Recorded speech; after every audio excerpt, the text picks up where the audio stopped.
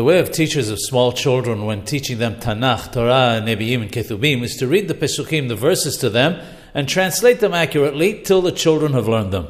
A question is asked in Torah Lishma concerning teaching the portions that contain curses, such as in the parasha of Be'hokothai or Kitabo, as well as in Yirmiyahu and some of the other prophets. Since the curses are written in the second person, may the teacher say them exactly the way they are to the child, and have the child repeat them back to his teacher also in the second person?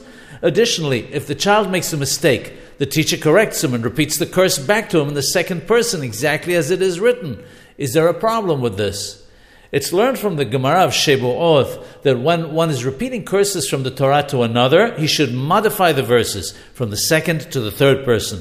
Therefore, it goes without saying that a teacher must take care to change the verses to the third person when teaching others, especially since the verses have to be repeated several times. However, when teaching children, the custom of the world is not to be particular about this, since it's difficult to do so with children because they have to be taught correctly, and if he changes what is written, it'll cause confusion. That is the reason why we're not particular about it when teaching children. We rely on the fact that the merit of the Torah will be a protection. When teaching older children, however, it goes without saying that we must be particular about this.